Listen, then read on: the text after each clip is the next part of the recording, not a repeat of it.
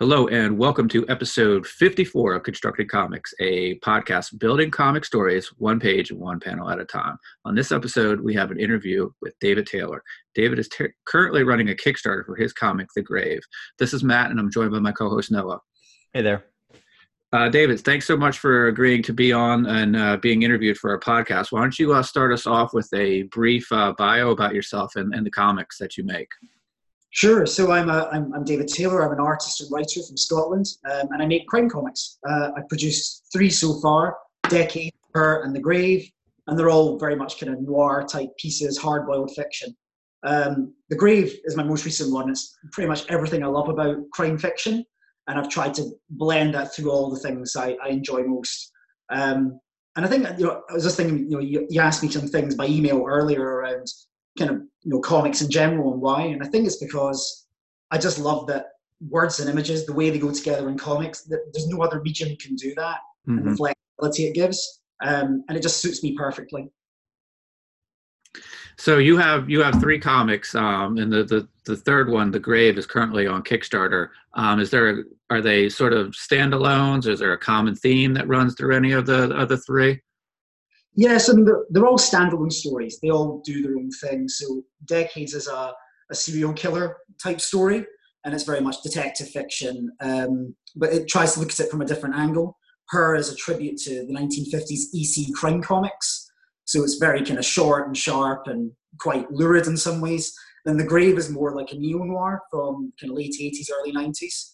The pitch that I kind of had for that was, imagine if the Coens cast Sylvester Stallone in a revenge movie. I kind of use that as a way of getting the right tone. So they're all very distinct in some ways, but they tie together because the sort of themes I want to look at.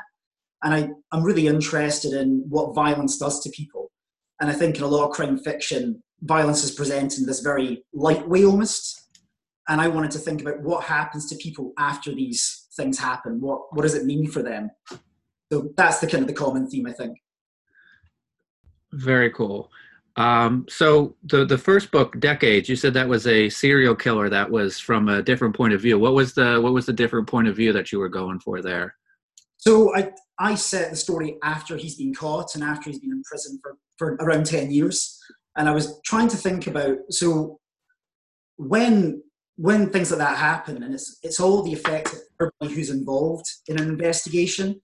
And it can be from the victims' families, it can be to the people that work the case, and also the killer themselves. And I was trying to think about, how would that change your perception? How can you be honest about what you've done? And it all revolves around what happens when the killer was caught originally, and the truth of how many people he's killed, the truth of how he was arrested, and then what it meant for everybody's life in the 10 years that followed. So I was trying to find something that wasn't about the murders, and it wasn't about showing, because he kills women, and I didn't want to show anything of him killing women. I was like, that didn't interest me. But I thought looking at the emotional effect it would have on everybody involved in the case was very interesting. That is interesting. Did you take inspiration from real events for that book? Like any real people, accounts of like victims' families and things like that for that book? Yeah, absolutely. So it probably wasn't a great period for people looking at my reading. That was just working things. It was like endless books about serial killers and about psychology. So people made some judgments, I think, at that time. But definitely, I was really interested in the reality of how serial killers think. I didn't want to do something that, so say a movie like Seven, and I think it's a great film, but it's definitely that kind of serial killer of the week. It even says that at one point. And I didn't want to do that because if you look at these guys, they've got serious emotional and mental health problems.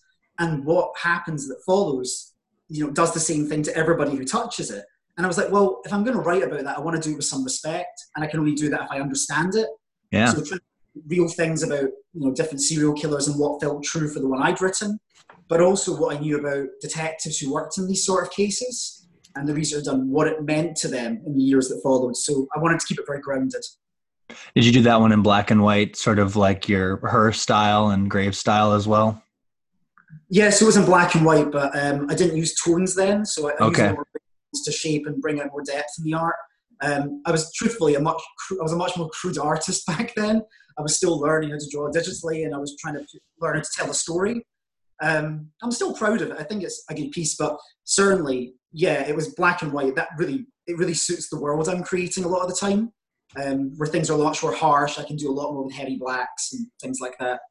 Yeah, definitely. Yeah, I love your style. That on the piece that I read from her, I loved your use of tones and blacks and whites. I mean, you have your composition is very similar to Frank Miller, and you do a lot of the similar stuff where you do the blood is white and like sort of it sort of highlights itself in shadow, and you do other things like that. But I liked your use of adding in ink tones and screen tones as well. Do you have a philosophy for when you put things like that into your style now, or is it just sort of what feels right in the moment?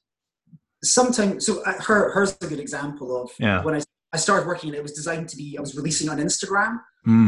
That's why everything's in that square format. Ah, okay. Yeah. And I wanted to try tones out, and I wanted to think about how can I make my work have more depth without moving into color. But then, you made that point about, how does something like blood appear? Well, a lot of time you would draw it black and then you'd color it or whatever. And I was like, well, I need to do something that makes it stand out. And then I thought, how can I make that a design feature? And truthfully, you can look at lots of artists. I mean, Frank Miller's a great example of certainly that, the first kind of Sin City book, and The Hard Goodbye, and then A Dame to Kill For. It's such a striking looking story. Yeah.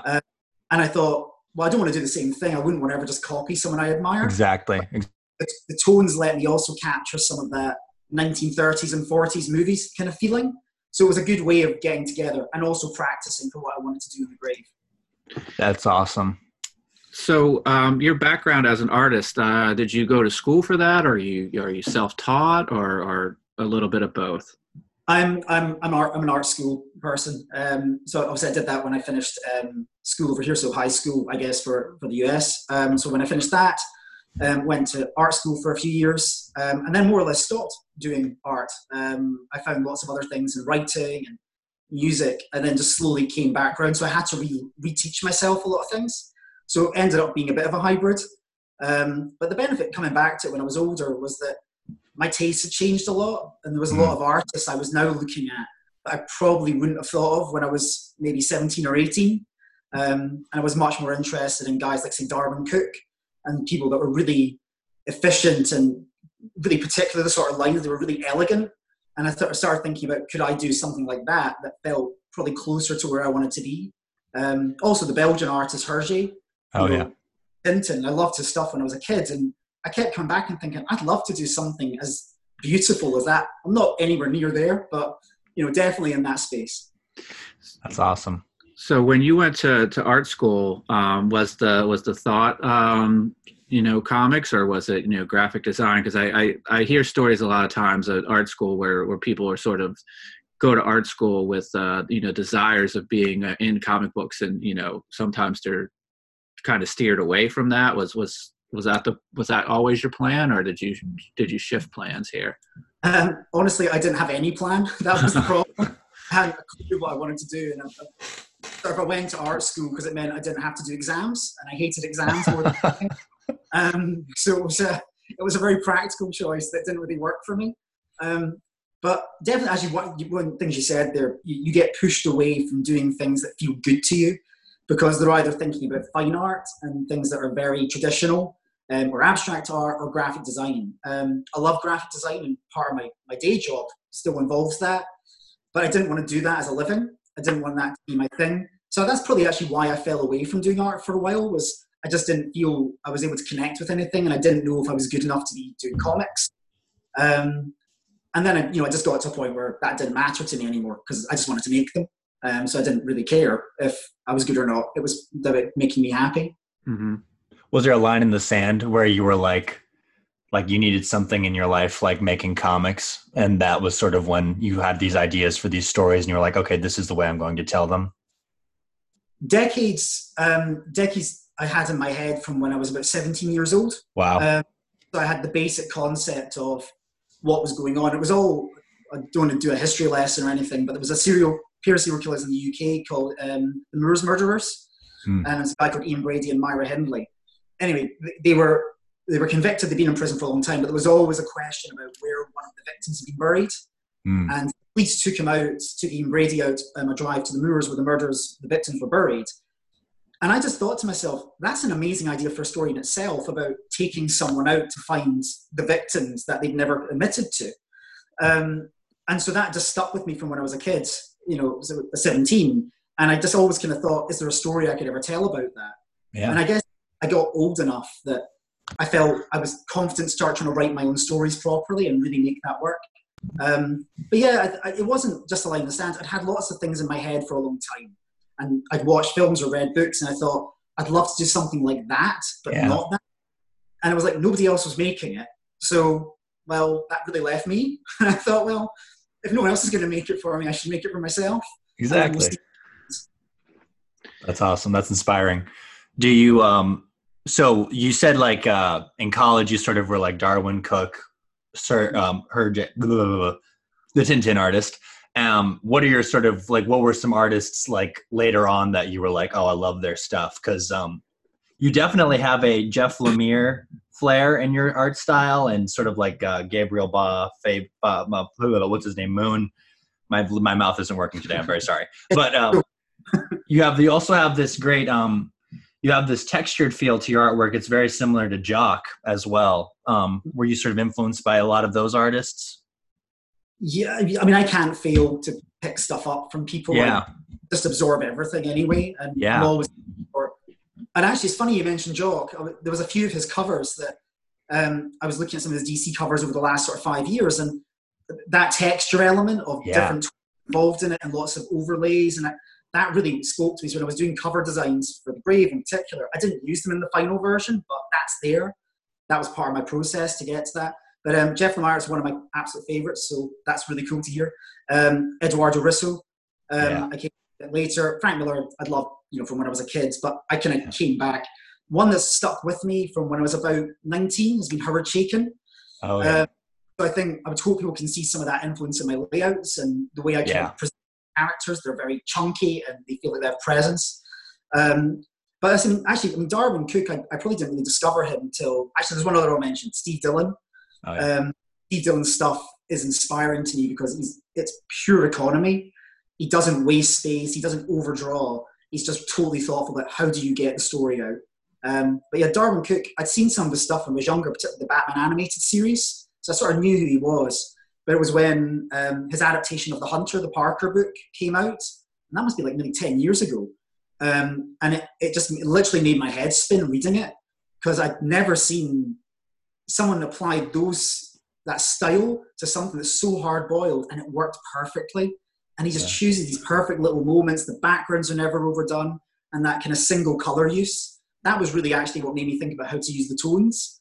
I didn't want to use colors and then people go, oh, you're just copying one of your heroes, because that would be true. But how could I do something myself with it? So that came around. Yeah, you steal like an artist, right? That's what it's all about. But yeah. When I liked it, I love hearing artists talk about their influences as well, because I just love being inspired by people who are inspired by other people as well. I love to see where all the influences come from.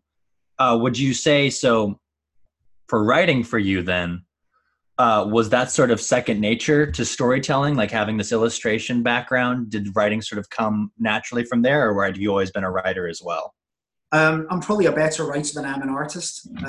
I write for a living, so that's one of the key things. And I was good at writing. I understand language well. I know how to use it, and that's another thing. I absorb quite quickly different styles. But to me, actually, the writing process, they happen at the same time. Okay. I'll never write the full script before I know what the images are, and they always they seem to follow each other around. So I'll sometimes start with like maybe a paragraph that is the story, what I want it to be about or what I want it to say. And then I'll start drawing some of the characters I think that might exist in that world.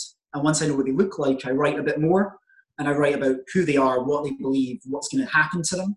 It's going to change their worldview. And then that informs the next part of the story. So I'm probably, I think I've improved a lot as an artist, and I'm quite happy with what I did for The Grave.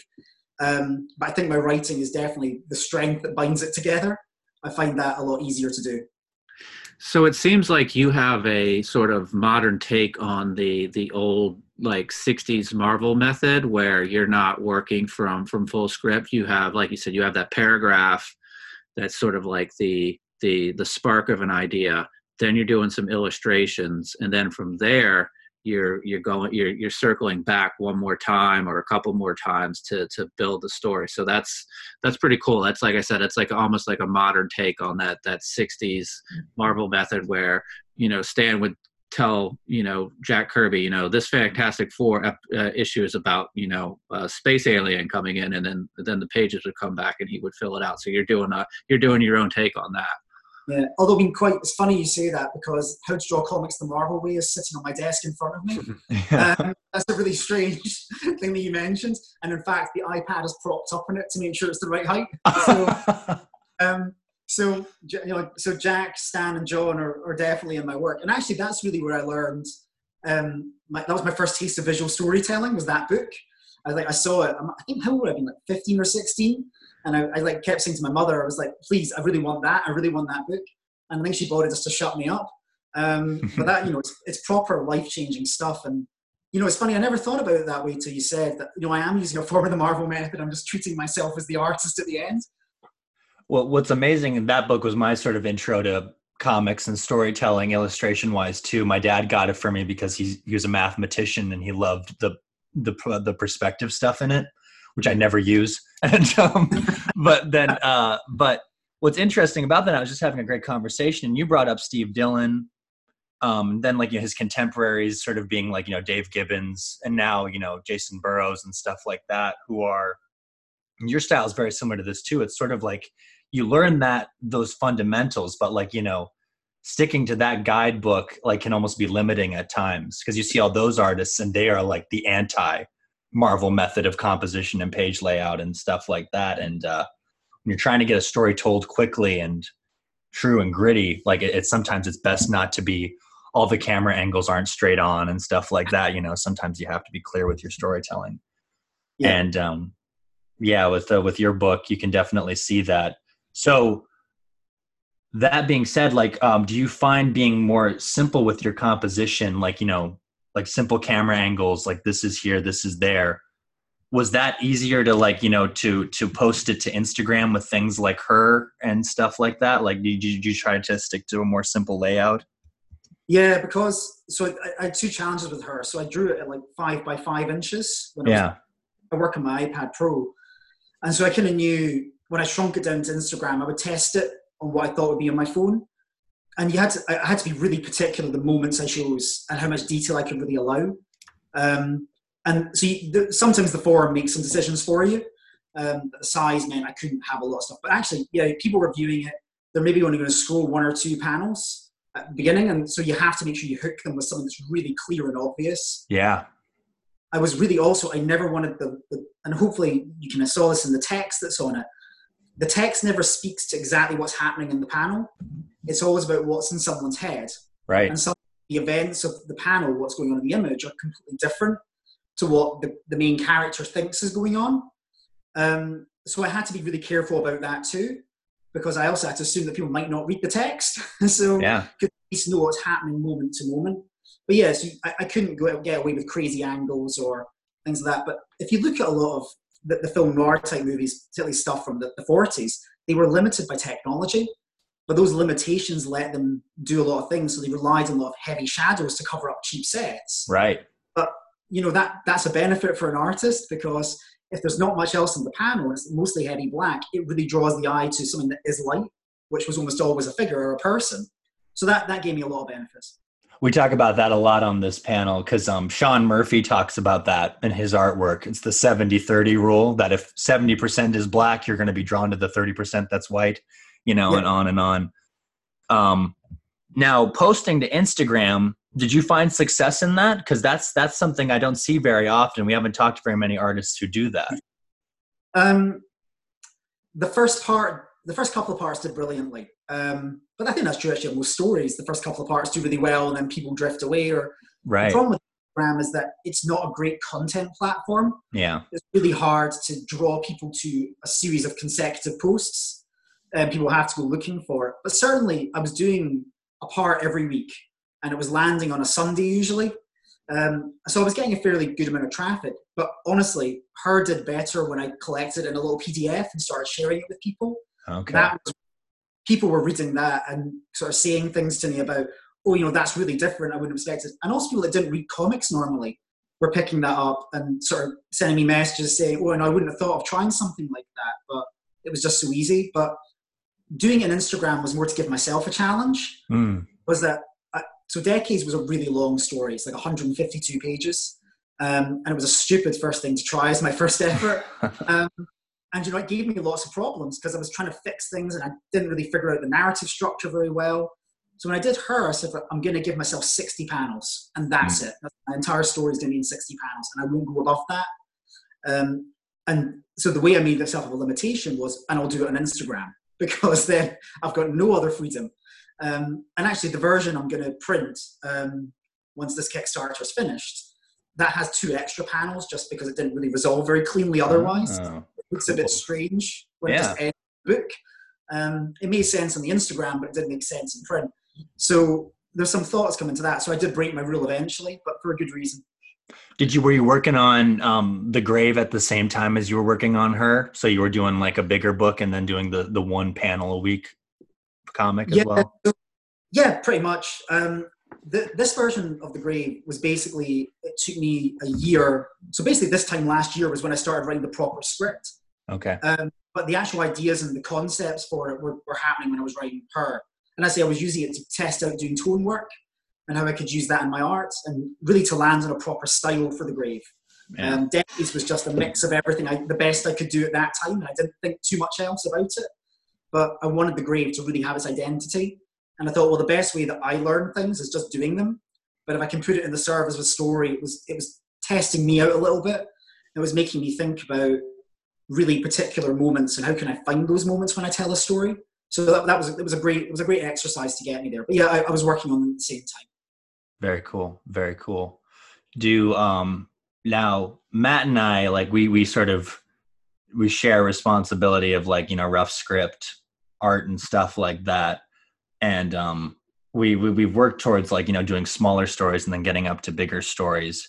So like your advice, like what's your advice for like creators, artists, writers, like who want to get stuff out there for people to see? Like, do you think like, you know, the best thing is to sort of shop around PDFs of shorter stories and things like that? Or to like, you know, what's your advice to people who have like maybe more digestible, smaller stuff to put out there? I would definitely put together small PDFs and send them out. So you've always got to remember that people either are really busy or they think they're really busy. Right. And giving them an 100-page book to read, it's quite hard to say make that investment of time. Mm-hmm. So the shorter your stories are, the easier it is for everybody to get into them. And actually you're giving people a taster. And what I was learning, so preparing for like this Kickstarter that I'm running, was by having the first part of The Grave, which was like 32 pages, and having her, which is like 60 panels, so maybe 20 pages of content, you're giving people a really easy access point into your world. And it's like no investment of time. You can read a 32-page floppy in 10 minutes. Mm-hmm. Yeah. So it's like an easier access point if you're trying to build an audience. And so I think, and certainly actually, and for you as a writer, I got much more out of writing her than I did Decades. I learned much more because I was forcing myself to do something that was going to be really short and stood alone. And there was no extra context needed. It was just like, you can read this and enjoy it and then you're done. And that gives people faith that when they get to another project, it's going to also be fun, even if it's longer. So it's just about, you know, building on the skills you have. I do think it was a mistake. I'm very proud of Decades, but it was a mistake doing something so long as my first effort, because I cancelled the original version of The Grave actually I was doing before Decades, and I just gave up on it because it was really long. And then Decades was really long. I nearly gave up on that, and I just forced myself to the end. And that's probably not a good position when you're trying to be creative. So it's, you know, build your skills, get comfortable with writing the shorter form pieces, because you can use them to build your reputation while you're working on something bigger. That's good advice. That's very good advice. How many drafts of Decades did you have before you like wrote it? Yeah. Yeah, that's you're assuming there was ever a draft. Oh, okay. I was trying. All I ever had was like a basic plot outline, and the problem was I got to like. So the whole hook is the fact they take the serial killer out to find these bodies, and I never really got beyond that. I didn't really think, so what happens next? So my story was going nowhere. I was about halfway into doing art for it, and I didn't really know how it ended. And I wrote in a very piecemeal way, so I would maybe do a batch of 5 or 6 pages. And I said, right, I'm going to write the next bit.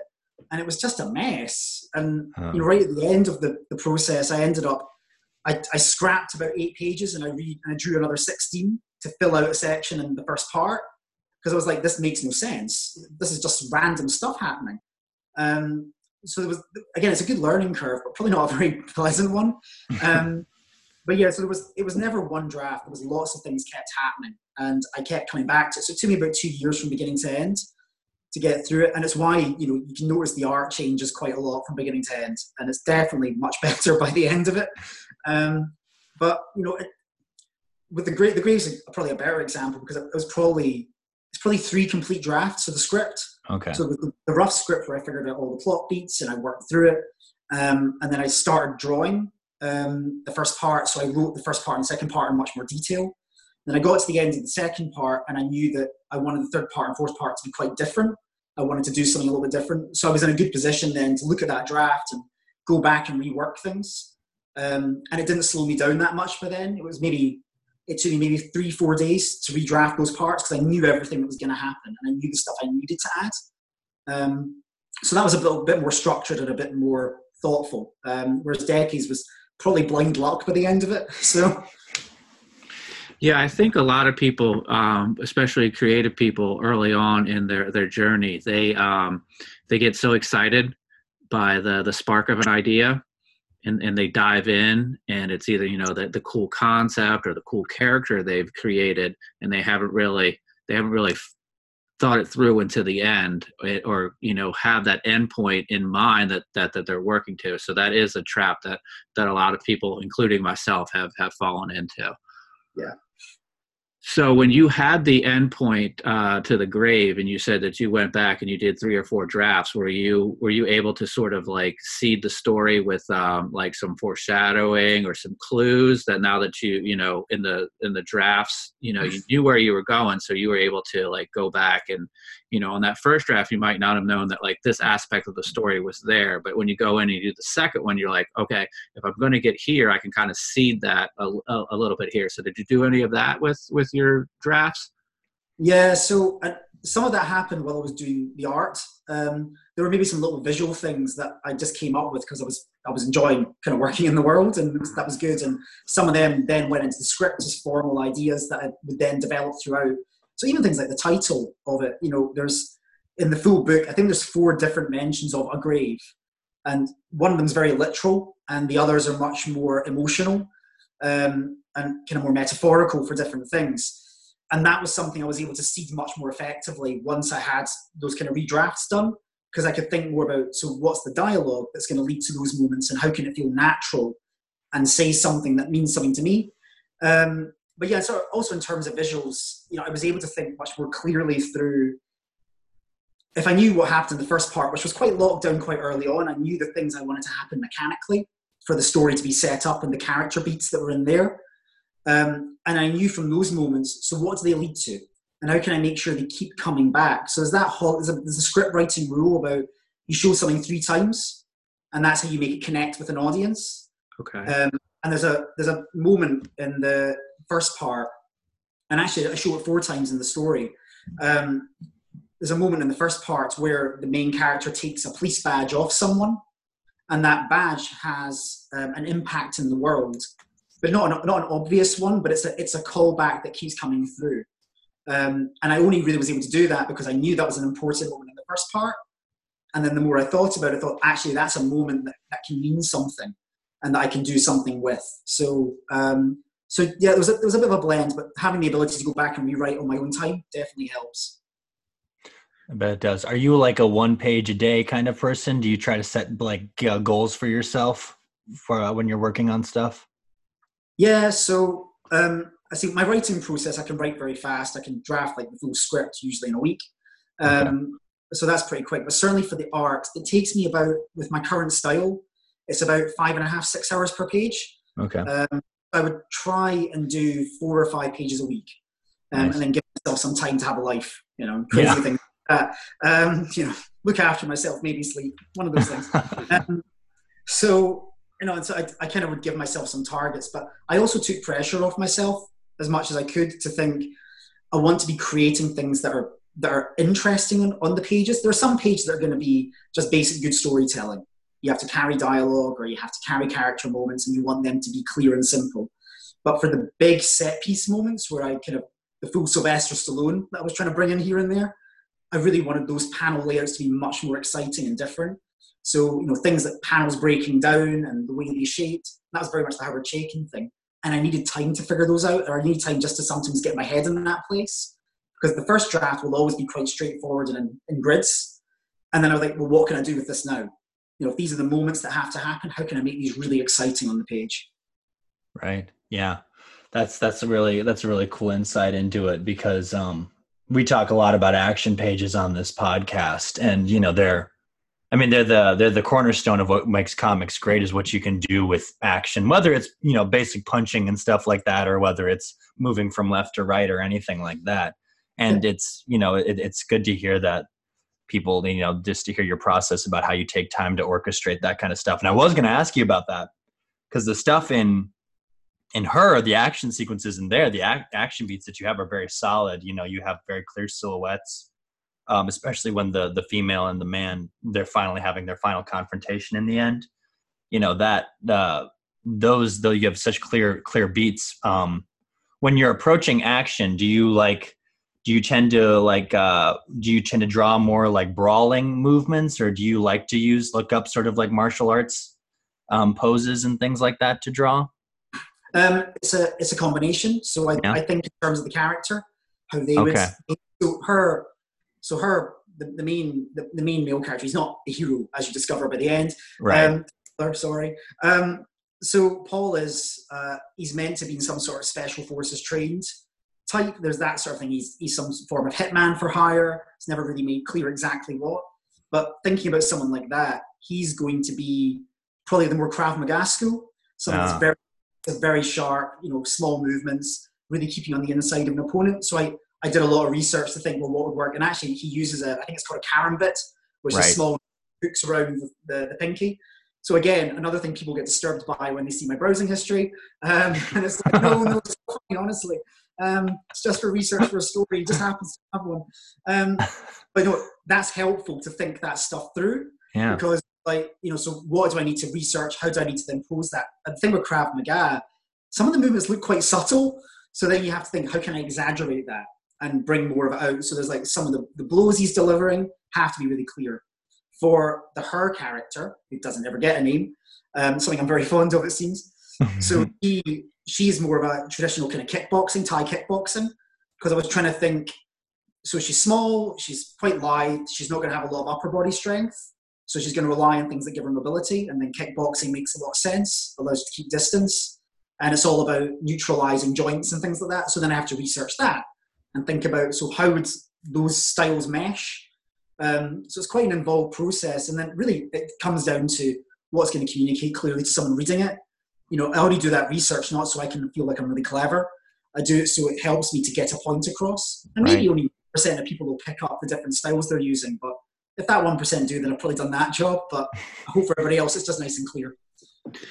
So your three stories that we've talked about, they're all crime stories. Do you have any future plans of going into any other genres, or are you you want to stick with one genre and just sort of explore that some more? I think the reason I like crime fiction so much is there's so many ways you can approach it.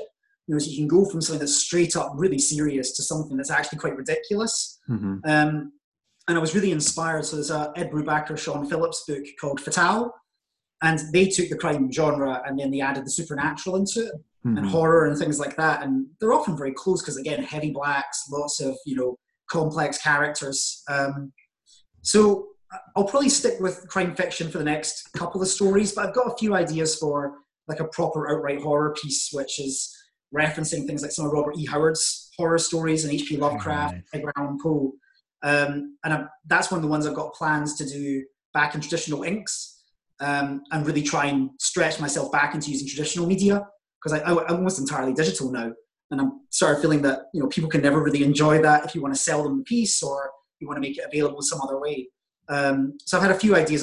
That story's called The Lesser Evil. And I know what it's about, and I know it's another thing that's probably about identity, and about kind of free will and how people see themselves in the world. So I always kind of come back to some of those concepts and those ideas.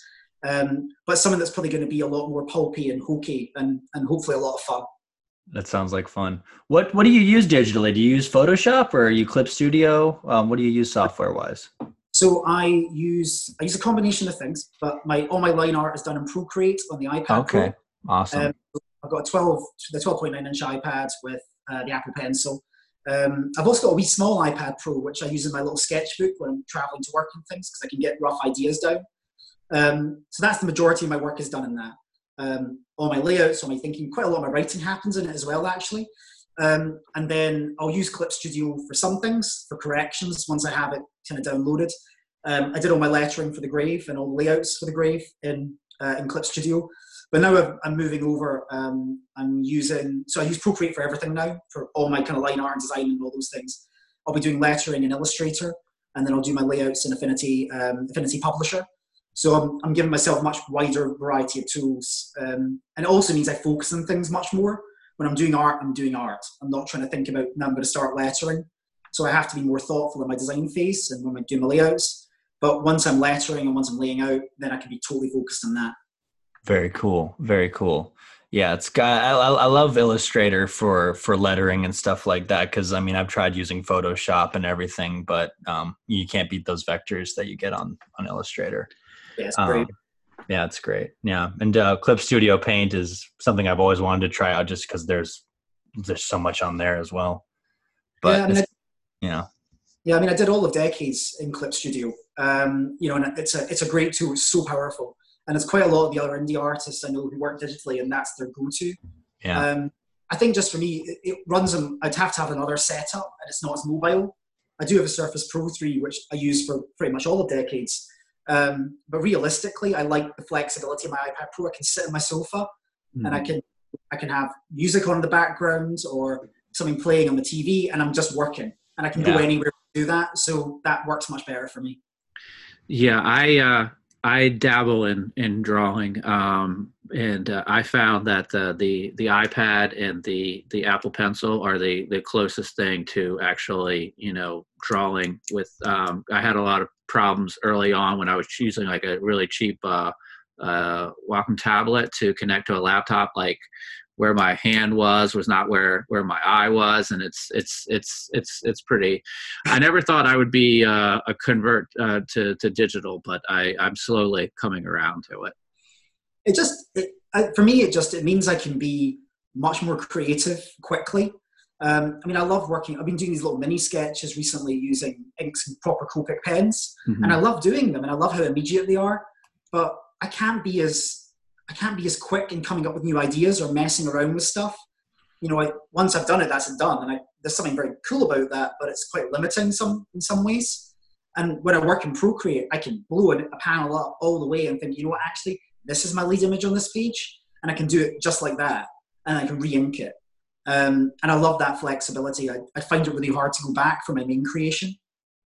Yeah, it's sort of a double-edged sword. It's you can kind of go in with no fear, because if you put a line down that you don't like, it's just a simple tap of two fingers. But it also you can sit there and doodle too much, where if you were working traditionally, like that line is that line and that's all it could ever be. So it's a little bit of both of those. And I think, I suppose my style, in some ways I'm fortunate that my style is quite thick and chunky and heavy anyway. So I'm very comfortable accepting that some lines aren't especially refined looking, and I'm okay with that because it adds to the texture and the tone of the work. The thing I'm about to start working on as my next project, it's the first time I'm going to get someone to color my work. Oh, wow. And so I'm having to think much more closely about how clean the lines are. Mm-hmm. But I don't want to lose things that I quite like about the way my style is developed. So how can I still keep some of those heavy blacks and not become... I think when my style gets really simplified down and too clean, it gets too far to the cartoony side for me. And then I feel like I'm making a really unpleasant, violent Disney comic. And the world doesn't need that, to be honest. So, so I have I to don't know. I like the sound of that. well, I'll see how I get on. Maybe that's Yeah. what I'll go for as your approval. But I've sort of held back from that. So I was thinking, how can I still keep those things? But it does mean you have to change your thinking. So I do have to clean my lines up a little bit if I'm going to ask someone to colour them. Mm-hmm. But then probably not too much. And maybe I'll get the colours back and then do a whole bunch of messy lines on top. We'll see how I feel. So would you ever like to transition to a role where you're just the writer or just the artist, or do you always want to sort of control all of the story yourself, working in both roles?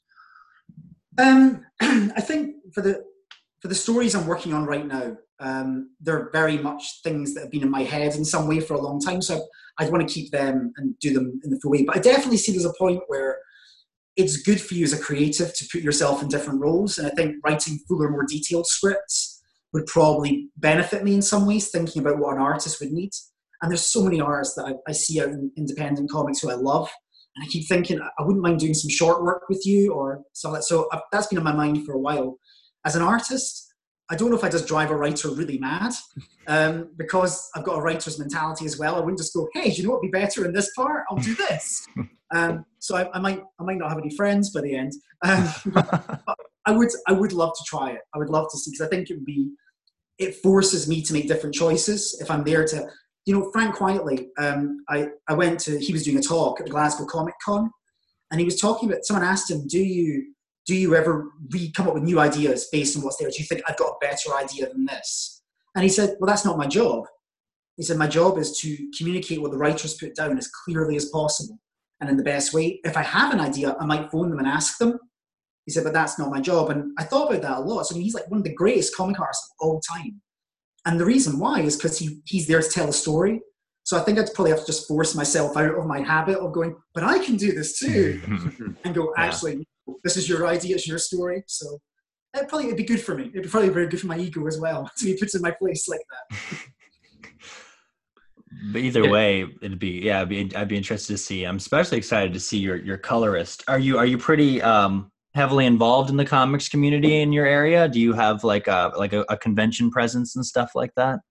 I only started going to conventions this year just to go and start meeting people face to face. I've been very noisy on Twitter over the last sort of year. I've been really trying to make friends with people, and I think there's people who work in the same sort of genre as me who are amazing. A guy called Fraser Campbell, and there's James Corcoran, and there's Michael Gordon. People whose work I think is absolutely stunning. And I look at that and think, well, you're like-minded, so why wouldn't I try and make connections and see if there's ways, in this case, them helping me at the moment, because I'm still establishing this stuff, but maybe in the future I can help them. But yeah, I want to be involved. I think one of the things I love most about comics as a community is certainly the people that are creatives. They love it. They love making comics. And that comes through. And to be a positive force in that community of being a cheerleader for great work and, kind of really recognize when people are doing something brilliant, I like to feel that I can add to that conversation. That's beautiful. I wanted to applaud you right there, because that's a beautiful statement. I talk about that all the time, because you're not into comics for the money or anything like that. It's or the fame, really. You're doing it for the love of storytelling and for making these stories in the way that only you can make them in comics. Yeah, that's exactly it. There's no other. It's the most pure storytelling medium in the world in some ways. Yeah. Because it's the earliest storytelling medium. It's the thing that our ancestors did in prehistoric days. Yeah. So, it's a beautiful thing to keep it going. Yeah, it really is. Yeah. Could you tell us more about The Grave? I'm really interested. You gave us the elevator pitch, but I really want to know more about the main character and what his motivations are, if you don't mind telling us about it. Yeah. No, not at all. Not at all. Yeah. So The Grave is, I say, it's hard-boiled kind of crime fiction, and it's set in a nameless kind of North Californian desert town. And a mysterious man who in the script is just called Scar, because I'm very unimaginative. That's awesome. He comes to town and he finds himself in the middle of corrupt cops trying to take over a crime ring in their city, and he ends up nearly getting killed for it. And a year later, he comes back looking for revenge. But as he tries to take his revenge, really unpleasant truths about everybody involved and what's going on start to come out. And you have to start asking questions. And the big thing in the center of the story is, are you a victim, or are you a survivor, or are you something worse? And I was always really excited about how can you take the fundamentals of revenge fiction and crime fiction and talk about human beings' needs to be in control and what happens when you've been victimized and the choices you make to move on. So Scar is, he's got a few kind of, Sylvester Stallone is the main kind of visual reference. Certainly later in the story, Sylvester Stallone and Rocky IV, very specific. And what I was trying to look at was the thing I loved about Stallone, and I'm a big fan even of his terrible films I really like, is that he's very vulnerable. Even when he's being a really badass type character, he's a very vulnerable presence. There's something quite emotional about him. And I thought the way he speaks, the way he kind of works through things was an interesting take on the normal revenge badass. And there's other lots of little moments. There's stuff like Ajax from the Warriors, him with the baseball bat in that film. It's something I wanted to kind of keep, that kind of very Kurosawa, cool and posing. There's little moments of that in there. There's a lot of silent moments there because of that. And then there's Clint Eastwood as, the man with no name. I wanted that similar kind of level of focus and ruthlessness. But that Stallone element kept coming back out, that actually he's not really enjoying doing this stuff. He's doing it because he now feels that's the thing he needs to do. So he's a character who doesn't speak a huge amount in the story. I wanted him to express himself as much through action as possible. And the moments he does choose to talk are where he reveals a lot about himself, but never in a way that he says, this is my past, this is my history. Just that, oh my God, this is what I've become, sort of stuff. Maybe not quite so literal, but yeah, so it's definitely a mix up of lots of different things, but it comes through my own filter, so it comes out something different again. Yeah. And this is currently on Kickstarter, and it's doing very well on Kickstarter. At the time of this recording, you have just over about 2 weeks left. Is that correct? Yeah, that's right. So a couple of weeks to go, and fully funded. Funded much higher than I was expecting, which has been lovely. Is there anything else that are there any stretch goals that are out there that are possible to hit here in the last couple of weeks?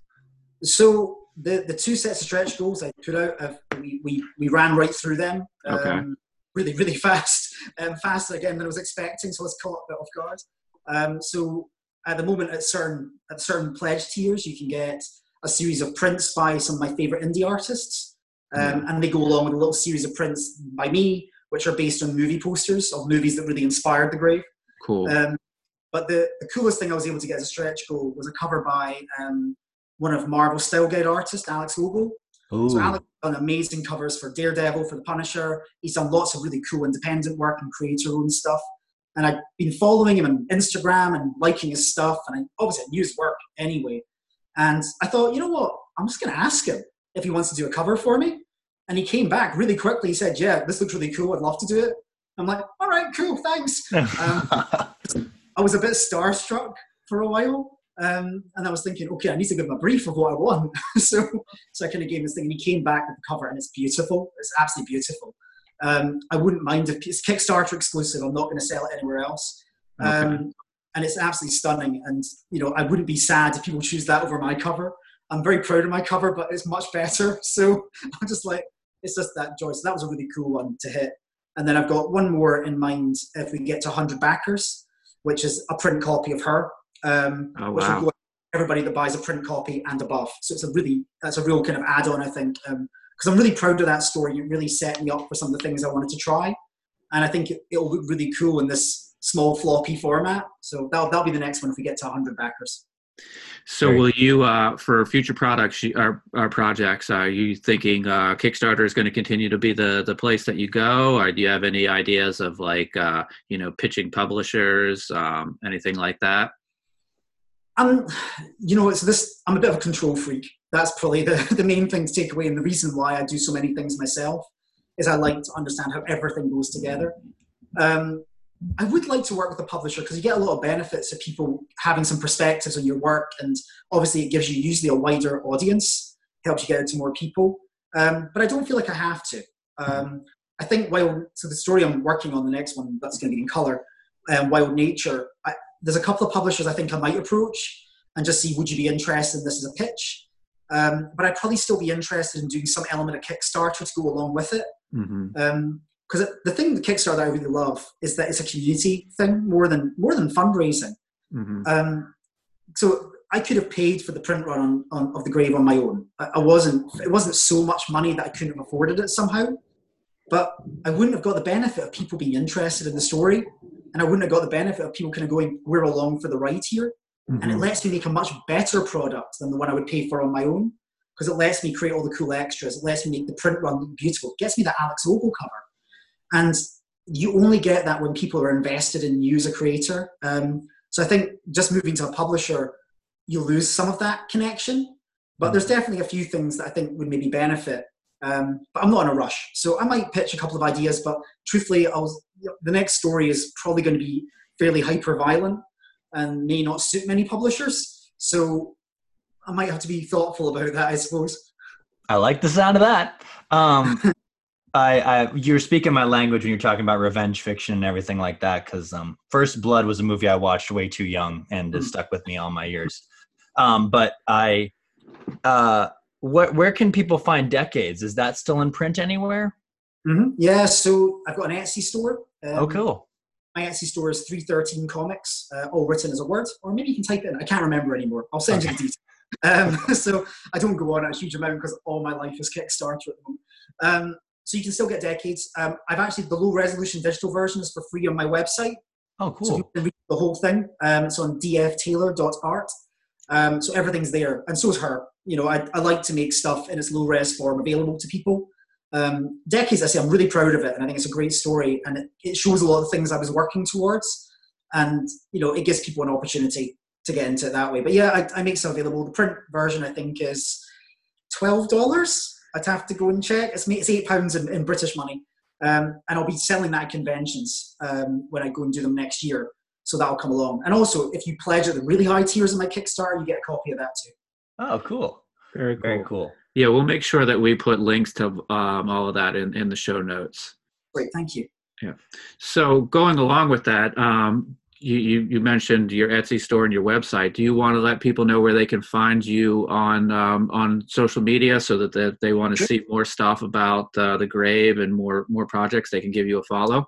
Yeah, sure. So on Twitter, I am at dftaylormusic, which points you to when I still thought music was my career, but can't change it once it's out there. So that's where I make a lot of noise pretty much every day. And then Instagram, I try and post once every day, and that's Mr. David F. Taylor. And you can find pretty much, I always put my work in progress stuff up there. So you'll always get to see new panels, sketches, things I'm interested in. Occasionally I suffer people with a gym cell face, so I'm sorry about that. But So Noah, do you have any final questions or final thoughts as we wrap up here? Yes, because my wife will be super pissed if I don't ask. She's a musician as well, and she's trying to work her way into writing comic scripts because she loves the medium too.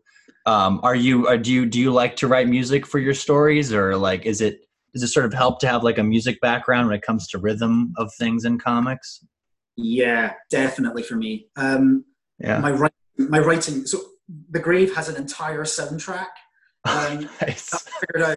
So it's very detailed of kind of specific moments. And it's a lot of it's kind of there's a whole kind of electronic music movement called retrowave. And there's a lot of stuff from that. So it sounds like movie music from the 80s, but it's much more modern. And cool. Lots of that. There's kind of really like Neil Young type stuff with acoustic guitars and really distorted electrics, kind of playing squalling notes and so on. So I think very much audio, everything kind of ties together for me when I'm thinking stories. I don't imagine as a movie, but I think about how do I want people to feel, and that that really helps. So everything I work on tends to have some sort of music. In the little Kickstarter video, there's a piece called Trent Muller called "Still on Fire," and that is probably the anthem for The Grave because it somehow just captures everything. It's moody. It sounds like The Cure. It's kind of rolling along. It's really powerful. So music's really important. And occasionally I do, if I'm writing stuff, I might think of something myself that I play, but not so much. I like to take out inspiration from others for that thing. I have a follow-up question on that. With writing, do you write? Can you write with songs with lyrics, or do you listen to instrumentals? Because for myself, I listen to stuff without lyrics, just sort of instrumentals that are sort of like going on not quite white noise, but kind of sort of just, going on in the background, just sort of as I'm writing. So what's your process with writing and music? Instrumental. It gets in the way of the dialogue otherwise. So this is probably my most obnoxious habit right here. I talk my dialogue out. Nice. So I'm often walking around my apartment just speaking to myself. When I'm driving places, I'm talking to what the characters are saying. And I do the accents and everything. Nice. So having music with hilarious, seeing me doing a deep text and accent is one of the funniest things on earth. And I'm glad that no one will ever have to witness that. So certainly not here. But lyrics just get in the way. And certainly the sort of music I like. I'm really focused on language, and I love really clever lyricists anyway. So I just get absorbed in that instead. They're really helpful sometimes, listening to songs to get you in the right mood for writing. And when I'm drawing, it doesn't matter at all. That's fine. I can have pretty much anything on in the background because I'm just not listening to it. It's just noise. But yeah, writing, it can't be something that takes too much of my attention. It just has to get me in the right atmosphere. Very cool. Very cool. All right. Well, David, I want to thank you for being on. I'm really excited to see what comes about with The Grave and with some of this other stuff that you talked about. I will put links to your website, your Etsy store, and your social media in the show notes. If anybody would like to give us a follow, we are on Twitter @ConstructedComPod.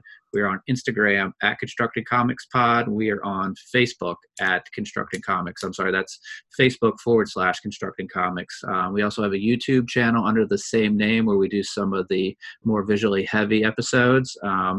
And I'll put links to that in our show notes as well. I'd like to thank everybody for listening and encourage everybody to go out there and make some comics. And we'll be back with another episode very soon.